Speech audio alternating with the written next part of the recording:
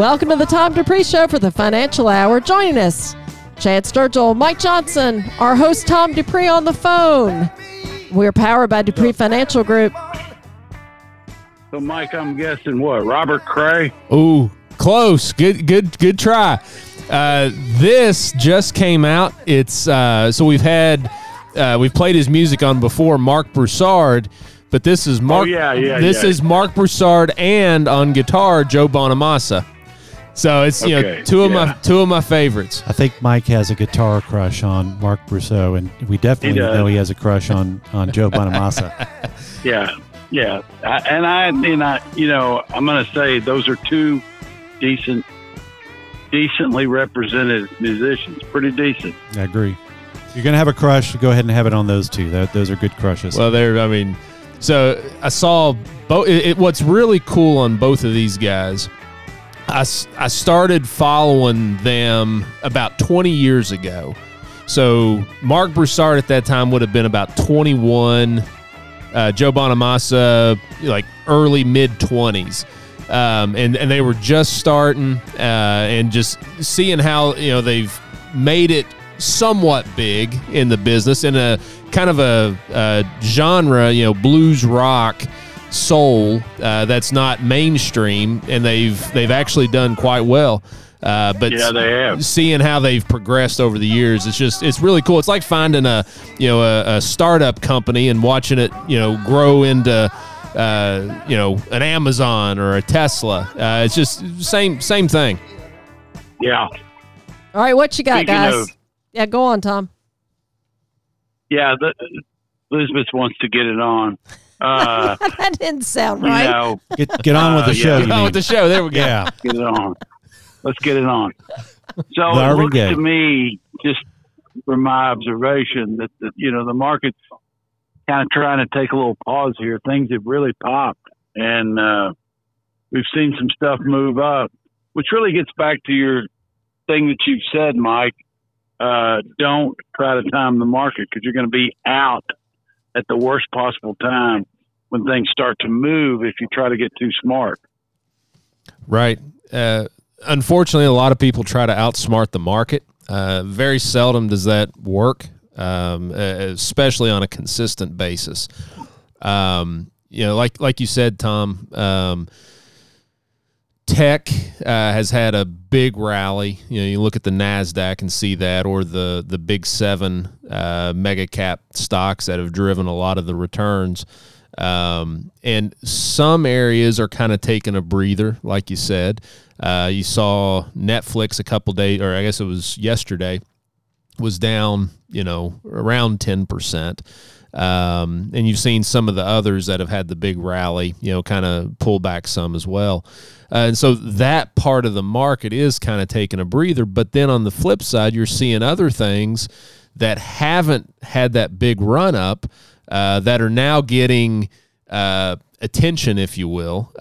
It's basically the market's looking for more value. It's that simple right now. Instead of paying 40, 50 times earnings, it's like, hey, there's this other company that has good cash flow, good management, that's trading in the 15 multiple, 15 times earnings, or even in the 15 to 20 times earnings.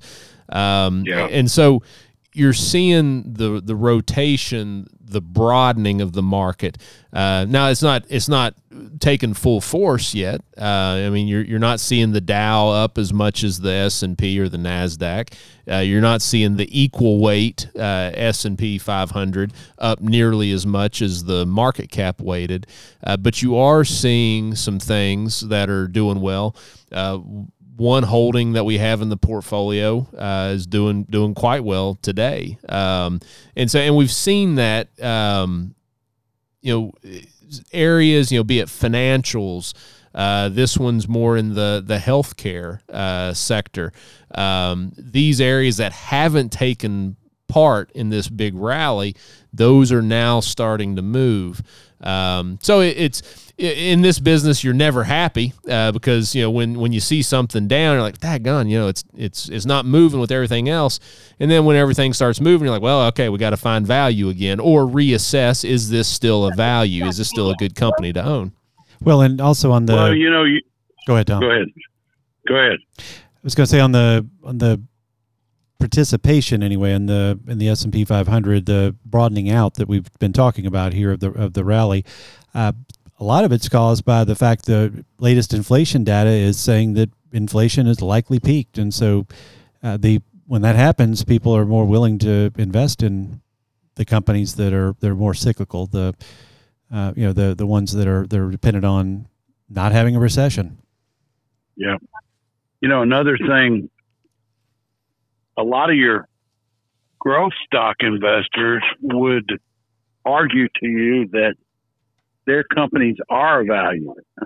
And in some ways, it's hard not to argue with that when the prices have gone higher.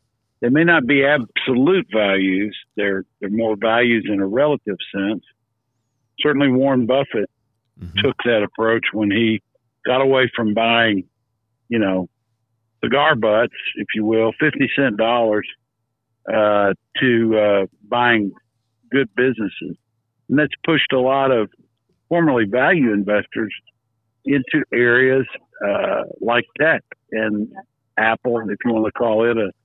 Warren Buffett argues that Apple's really not a tech company. It's more of a consumer company. But the areas that we kind of understand well are things like financials, energy, and financials can encompass a broad range of different kinds of companies. It could be a bank, it could be an insurance company, it could be a leasing company, it could be a REIT, real estate investment trust.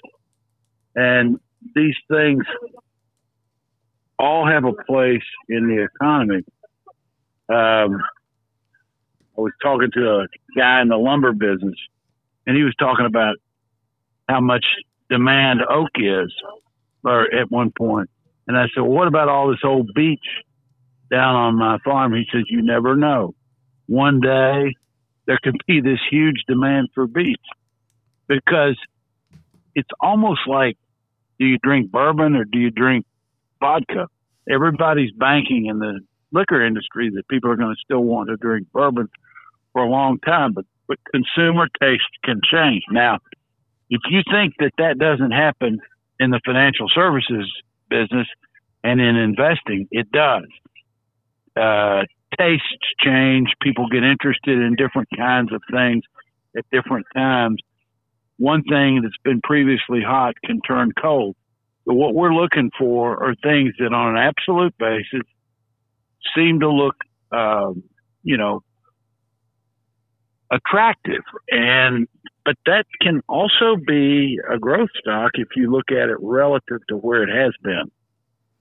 Well, Tom, you also need to consider that our time horizon may be longer than a lot of investors, or I don't think we can really call them investors. I think they're more speculators if they're trying to make a quick buck. We're willing to have a time horizon of 3 to 5 years for something to fully play out, and we can't predict when exactly it's going to catch fire, but we think over a market cycle anyway, it will catch fire, and that's what we're interested in. We're trying to buy it at a good price, and then the market, one of my favorite Ben Graham quotes is, in the short run, the market is a voting mechanism. In the long run, it's a weighing mechanism. And I'm happy with it, taking the time for the weighing mechanism to come into play.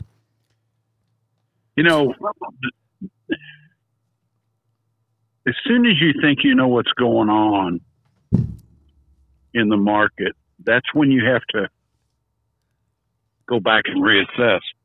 And the thing that we try to do at Dupree Financial Group, that I'm not saying other people don't do it, but we try to do it on a regular basis, is keep an eye on what's going on with our companies, what's going on with the places that we've invested, and do the research. We have to constantly be, on the lookout for evolving storyline these guys report earnings every quarter. Not that we make our buying and selling decisions based purely on quarterly earnings reports, but we want to pay attention to the base business and see how it's doing. If we can invest in something that's a little simpler, then we don't have to worry about all the moving parts. It's a little bit easier to follow. And some of those companies can be very attractive as well. And there's something that you as an investor are likely to understand better. Well, and like you said, it's finding that baseline. So when you're looking at a company and you're watching the quarterly earnings or having between those earnings calls with the company or just continuous research, it's like health. You get a baseline on your health, what your heart rate is, your blood pressure, all these different things. You have to have that baseline to compare it to over time. And so that's one of the hardest parts about investing. It's the tedious part, but it's vitally important, to maintain what that baseline is. So when something deviates from that, that's when you maybe need to make a change, or you have to have some sort of a decision point. And so that's the hard part of it. Just making a decision to buy or sell, that in and of itself isn't the hardest. It's what goes into making that decision. And that's the constant part. Well, and the sell decision's a lot harder to get right than the buy decision too. Yeah, that's right.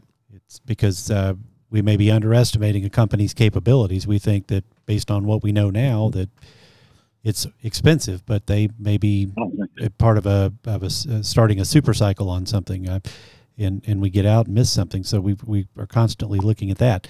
But during earnings season right now, what we're doing, I mean, we're in the second quarter earnings season reports right now, so it's very busy for us. But what we're looking for is management doing what they said they're going to do. And if they're doing what they said they're going to do, then we're okay with it. But if they're not, then we really spend more time on it trying to see if something has changed that makes us want to get out of the name. We need to be able to trust the management to deliver, and that's what earnings season is for. Well, and like you said, taste change and appetites for risk changes. A lot of that has to do with headlines that are going on. It could be political, economic, geopolitical, all these different things. Fear, greed, all those things shape what the current appetite is in the market. And you have products that come on based on that appetite. Be it. Go ahead, Tom. Well, when we're analyzing a business, we look at all those things, but we're also looking at the basic business. Is it producing ongoing cash flow? We own some boring companies. We own some pipeline companies. Son, you talk about boring. That's what you want. I mean, you got crude or natural gas going through these pipelines, and these guys are getting a small amount of money for every bit of that stuff that goes through. And it's a toll road. It's meant to be boring. But here's the thing. They produce very predictable cash flow. See, people buy and sell stuff. And I sat next to a guy on the plane. He was telling me how he owned a bunch of NVIDIA and how great it had been. And it's been a wonderful stock. But I'm saying, what do you depend upon for your monthly cash flow? And he kind of looked at me like, what are you talking about? I buy and sell stocks, and I'm thinking, what happens when you can't keep doing that anymore? Or it doesn't work. You turn cold. Instead of doing well, you start doing poorly. A lot of people have built growth into their they've hardwired this notion of growth and selling stocks at a profit into their whole income picture. They haven't reconfigured their portfolio and their way of thinking about investing to gear it for retirement. They are just depending upon future growth and future profits from growth. Well, and there's a finite amount of money chasing the stocks, and reason I bring that up is because if something is hot like NVIDIA, that means something else has gotten cold, and it doesn't mean that cold company is a bad company. So we're looking at what's not done well this year to see if something has been sold off too much, if there's some value there. And we know that over a full market cycle, the healthcare industry is going to perform better than it has over the last few years. That doesn't mean we're rushing in to buy stuff there, but we're certainly looking in that space, among others. But those are the companies that consistently pay that income stream. They can generate the dividend portion of your income and give you that dependability, regardless of what the stock price is doing. And if you can pick it up at a good price, all the better. Well, and it's part of it's recency bias too. How many people in the business today have never seen anything except a bull market? I'll raise my hand, by the way. Or with, I have seen bad markets. Yeah. I've seen a bull market. I've been in the business 45 years. I've seen a continuous bull market interspersed with a few painful bear markets. Exactly. I mean, and that's got to be true, because I started in the business in '78, and the Dow was at or under 1,000. Today it's at 34,000. You cannot call that a bear market, although these things can happen. And then you have what's called sequence of return risk. Yeah, you can pet it. And you can have what's called sequence of return risk. And that is dangerous in terms of your portfolio. It can screw you up if you're sucking money out of it to live on. And that can happen in the middle of a bull market. Absolutely. And we have, the other point to make there is that going back to what you said about people who are relying on trading for a living, I mean, there were probably millions of people that thought they had this all figured out back in the late 90s and going into the 2000 tech crash, because you bought a stock. I mean, that was when Jim Cramer jumped onto CNBC and was made that soundboard with his bye and the different sound effects going on. That's when it became entertainment for people. But they were buying stocks like, and I've used some of his names, JDS Uniphase. Just don't sell us is what he called it. And JDS Uniphase is, I don't think they exist anymore. They were a company that I believe got bought by, or the remnants of it got bought by somebody else, and I'm not positive on that. But the point is, that was a $1,000 stock or $800 stock, and then there was MicroStrategies. That was another big stock that people traded. And when everything's going up, people are pouring money into the market. It's easy to make money, but when that goes away, you realize you don't have anything. You thought you had a business model, and that business model was totally dependent on on optimism and animal spirits, positive animal spirits in the stock market. So we try Gotta hop, guys. I'll talk to you. Okay, Tom. Bye, Tom. But we try to put something together here that's going to get you through those rough patches, that isn't seasonal, that isn't dependent on everything going right. Well, and it's always that balancing act that you want to have current income, but you also want to have long-term growth, because if you have something that's only paying a dividend and the stock never moved, depending on what the dividend yield is, but if it never moved, at some point inflation's going to start eating away at that. So that's what you get with a bond. You get fixed income. It's you get X dollars. That's your interest payment for the term of the bond. So that's fixed income. With a stock, with a dividend-paying stock, a lot of those not only pay the dividend, but you also have an increasing dividend payment in dollar terms. And then the current yield is that in relation to the stock price. And so the current yield, you can sometimes get a deal, if you will. If you're buying it at a lower price, it still has that same dividend. You're getting a better current yield. But we have one company in the portfolio that's raised dividends. They're on their 63rd year. The stock price has not always gone up. There's been periods where the stock price has gone down, but that dividend's been consistent and consistently going up. Now, there's no guarantee with anything. But it's as Tom was saying a minute ago, this is a relatively boring business with fairly predictable and repeatable cash flows.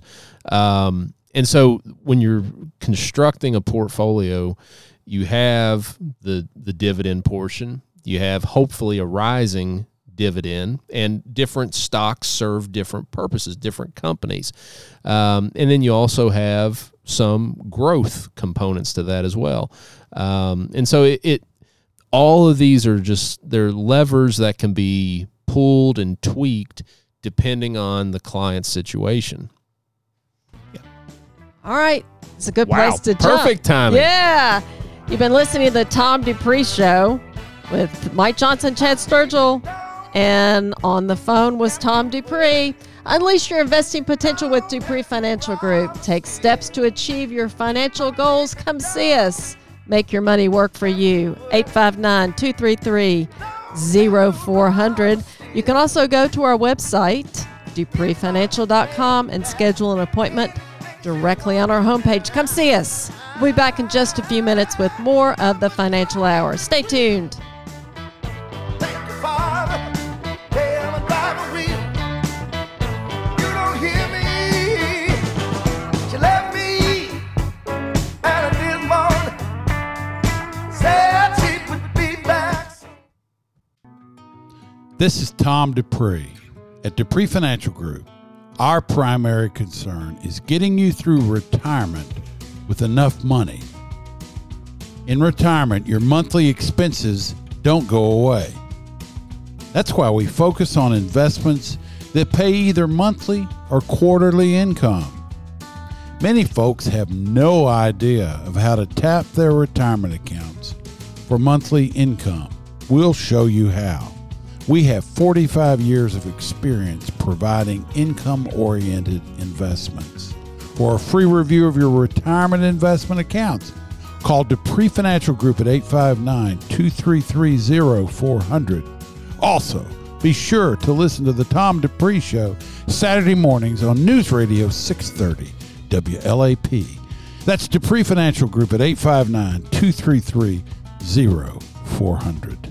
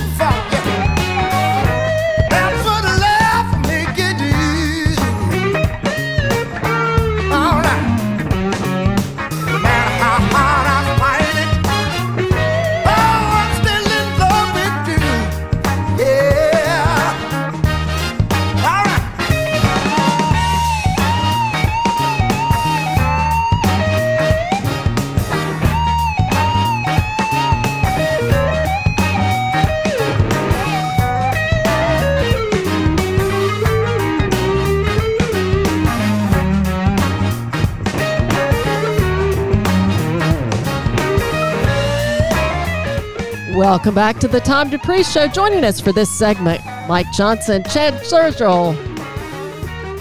I got that's Chad a what? mouth. Sturgill, Sturgill. Tom Dupree was on the phone, but that's a whole nother story. He's now on an airplane, and I don't know whether the last segment, whether he did most of it sitting on the airplane or in the terminal, but I'm just glad he's on the plane and didn't miss the flight. So we're powered by Dupree Financial Group, and you all are going to take over right now. Take it away, Mike. All right. I'm still listening to this. Just, man, Hey, You want me to good. talk for Yeah. you since you want to listen? That's just, look at that groove right there. Not just that, but props to Mike. Mike was at the, at the turntable today. I was selecting chomping at the music. bit. I found this album actually yesterday, so I was chomping at the bit to be able to play this. So I think Tom excited to share it with you all. I think Tom was impressed. I think he liked it as well. All right, back to business. There's an article in Barron's. It was pretty interesting. Coming into this year, everybody was talking about recession because of what the Fed had been doing, raising rates, and this was pretty interesting. Talking about Mike, let me add something. Go real ahead, quick. please. Fed raising rates, but also we've had an inverted yield curve for over a year, and that's basically where the longer-term Treasury yields are below the short-term Treasury yields, and that 9 times out of 10, or even higher than 9 times out of 10, means the recession will happen over the next 12 to 18 months. So people have been expecting a recession and expecting everything to get worse from the beginning of the year here. So it was pretty. I mean, the data was there to support a recession for sure. Well, and we don't know. I mean, we could still technically have a recession. That's still possible. Right. But it's also possible that the market was pricing in, and it has already priced in. That was what happened in 2022, that you had the market react, and it could be right that we will have a recession. But it's already priced that in, and the recovery's already started. We don't know. And to wit on that, the S&P from peak to trough dropped 26% last year, which is about actually slightly bigger drop than average when we have a recession looming. So the data is supportive of that it's maybe there is a recession, but the market's already priced it in. Right. But there's this one variable I thought was really interesting. It's talking about consumers deleveraging. Going back to the financial crisis through today, you've seen most U.S. households have made significant changes just on their attitudes to debt. You saw, at the end of 2007, which was right before the financial crisis, to the end of last year, the U.S. household debt as a percentage of U.S. GDP, it's fallen from 101% to 77% of GDP. More importantly, and this goes to your pocketbook. If you look at debt servicing ratio, which is basically how much your take-home pay is going to servicing debt, the household debt servicing ratio has fallen from 13.2% of disposable income in 2007 to 9.6% at the end of first quarter of this year. So what's happened during that time? It's been a combination of things. People have paid down debt. They've not taken on new debt, but they've also refinanced existing debt. Everybody's familiar with what's gone on with interest rates with mortgages for the last 7-8 years. Most everybody has refinanced what was initially a 7% mortgage to maybe a sub 4%. In some cases, maybe a sub 3%. There are some of those still out there. Yeah, I think something like it's in the 90% range, 90+% range of all existing mortgages are at 3.5% or below.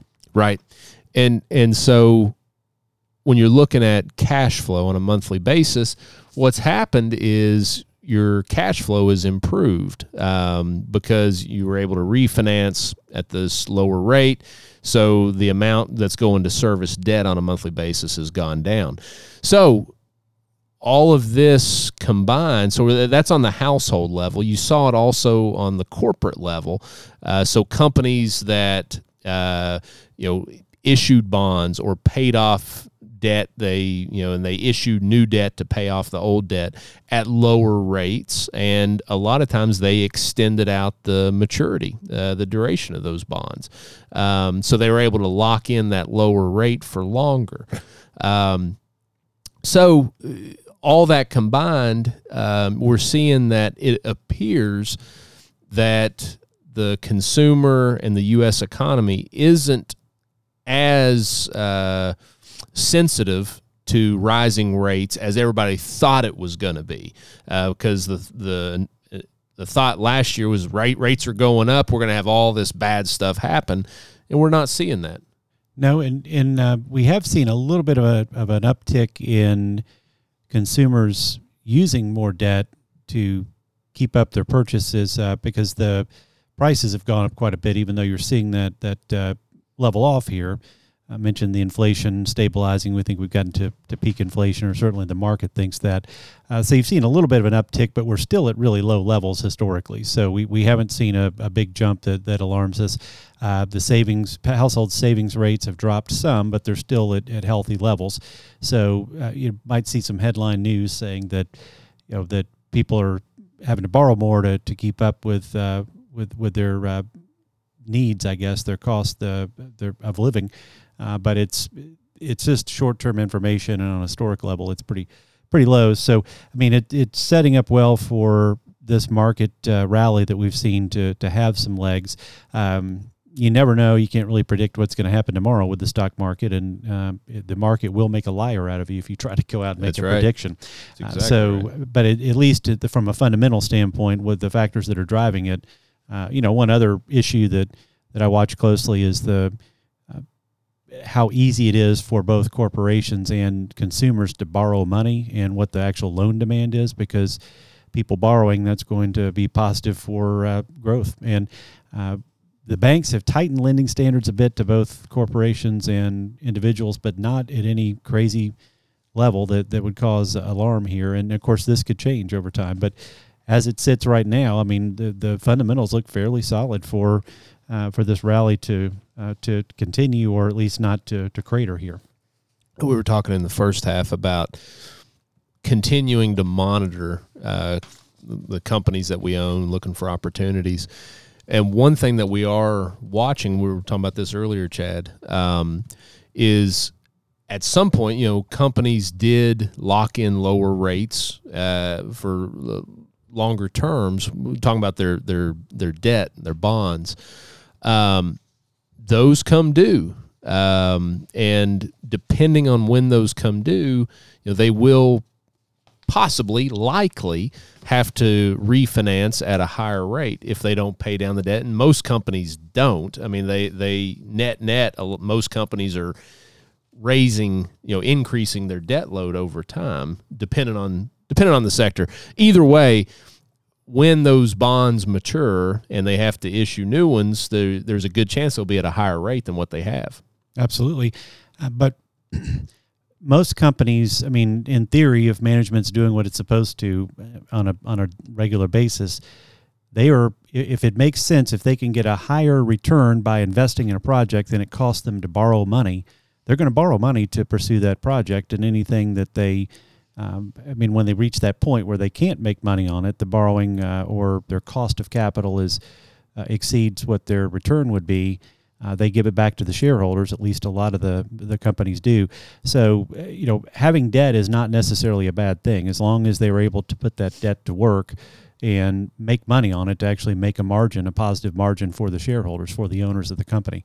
And so, yes, there's going to be debt issued at higher rates, but as long as they can still make better returns on their investments than they're paying on their debt, it still makes sense to carry some debt.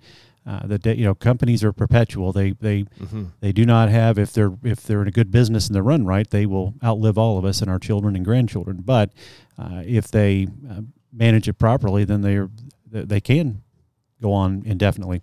So that's what the management's charged with doing. What they're trying to do.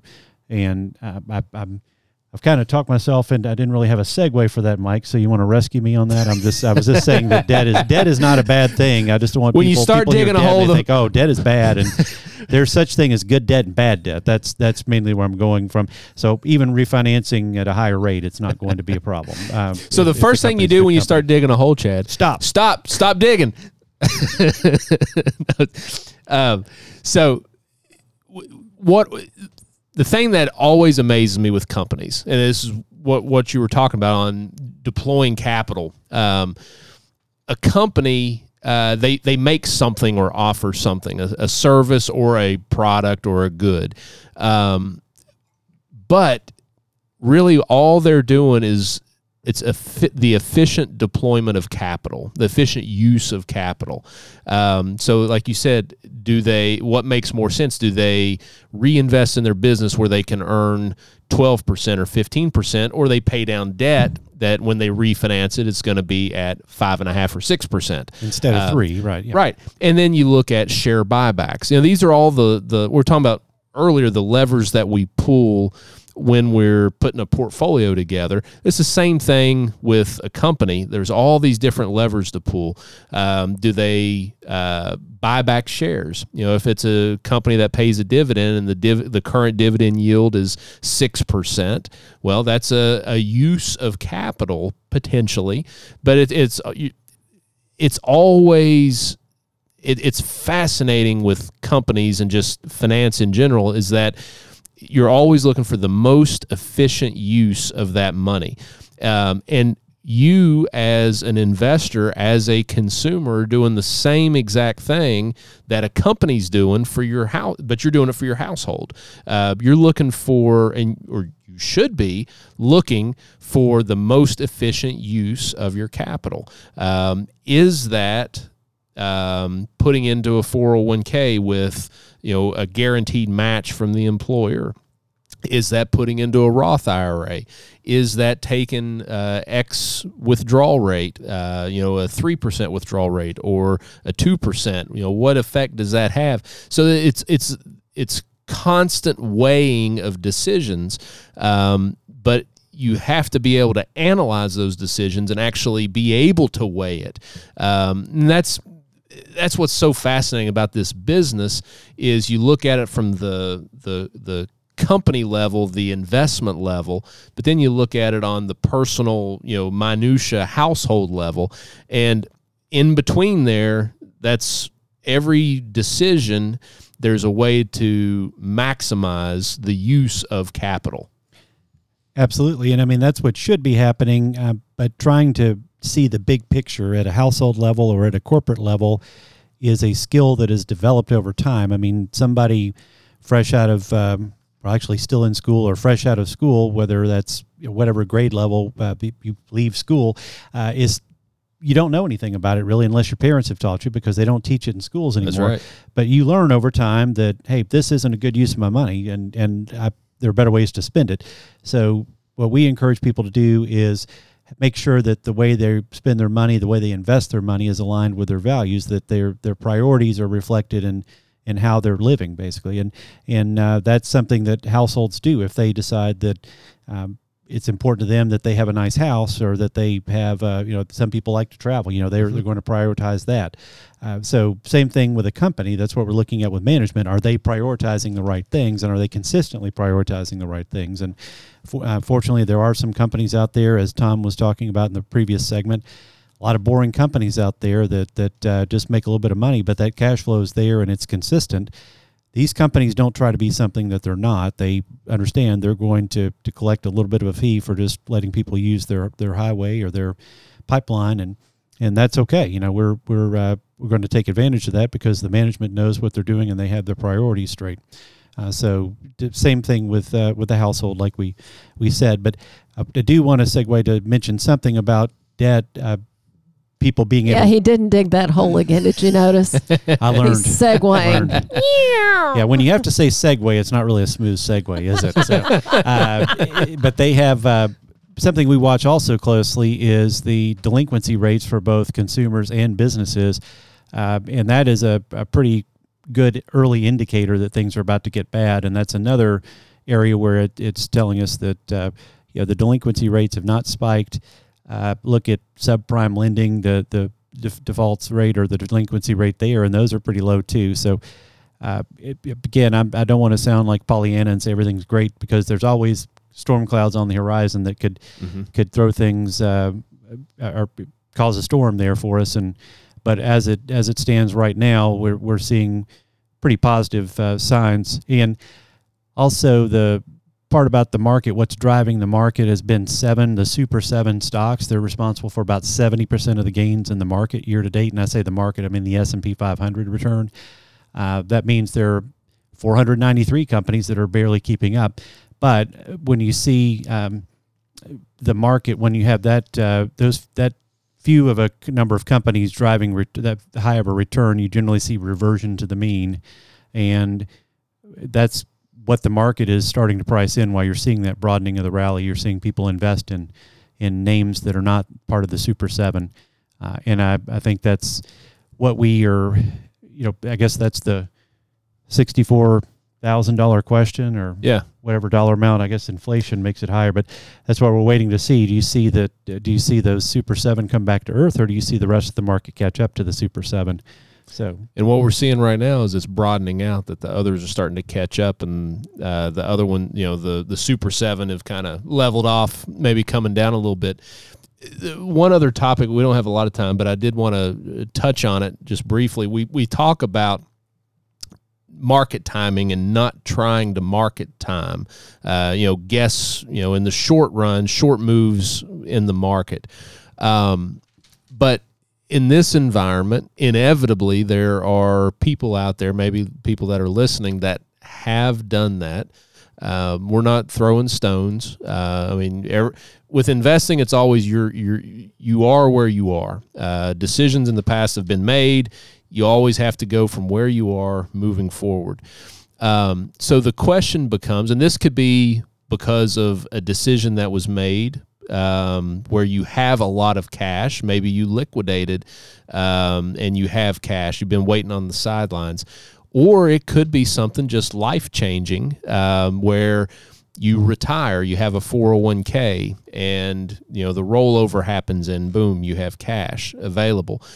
The question becomes how to deploy that cash and get that cash moving in line with what your plan should be. And there's not a blanket, here's the recommendation. We can give you a plan to do that. It'll depend on your situation. But it may not be just, hey, boom, everything, let's reinvest it immediately. It might be gradual. It might be dollar cost averaging, trying to be opportunistic without trying to time the market. But you need a plan to redeploy. We've seen this in this business time and time again, where something has happened with a portfolio, be it a bad decision or otherwise, and here's where we are. We have this cash or this holding or this fund, whatever it may be, but our situation's changed. We're in a different spot in life, and this just isn't working for that plan that we have. We don't have a plan moving forward. That's what we do. We can help you. We can talk with you. We don't dictate it. We can talk with you and help you formulate that plan of redeployment of cash, and make sure that that's fitting within what your goals are, long-term goals. We're really good listeners at Dupree Financial Group as well. Don't leave your retirement to chance. Get a financial plan tailored to your situation. Call us 859-233-0400. You can also go to our homepage on our website, dupreefinancial.com, and schedule an appointment directly on our homepage. We appreciate you listening to the Financial Hour.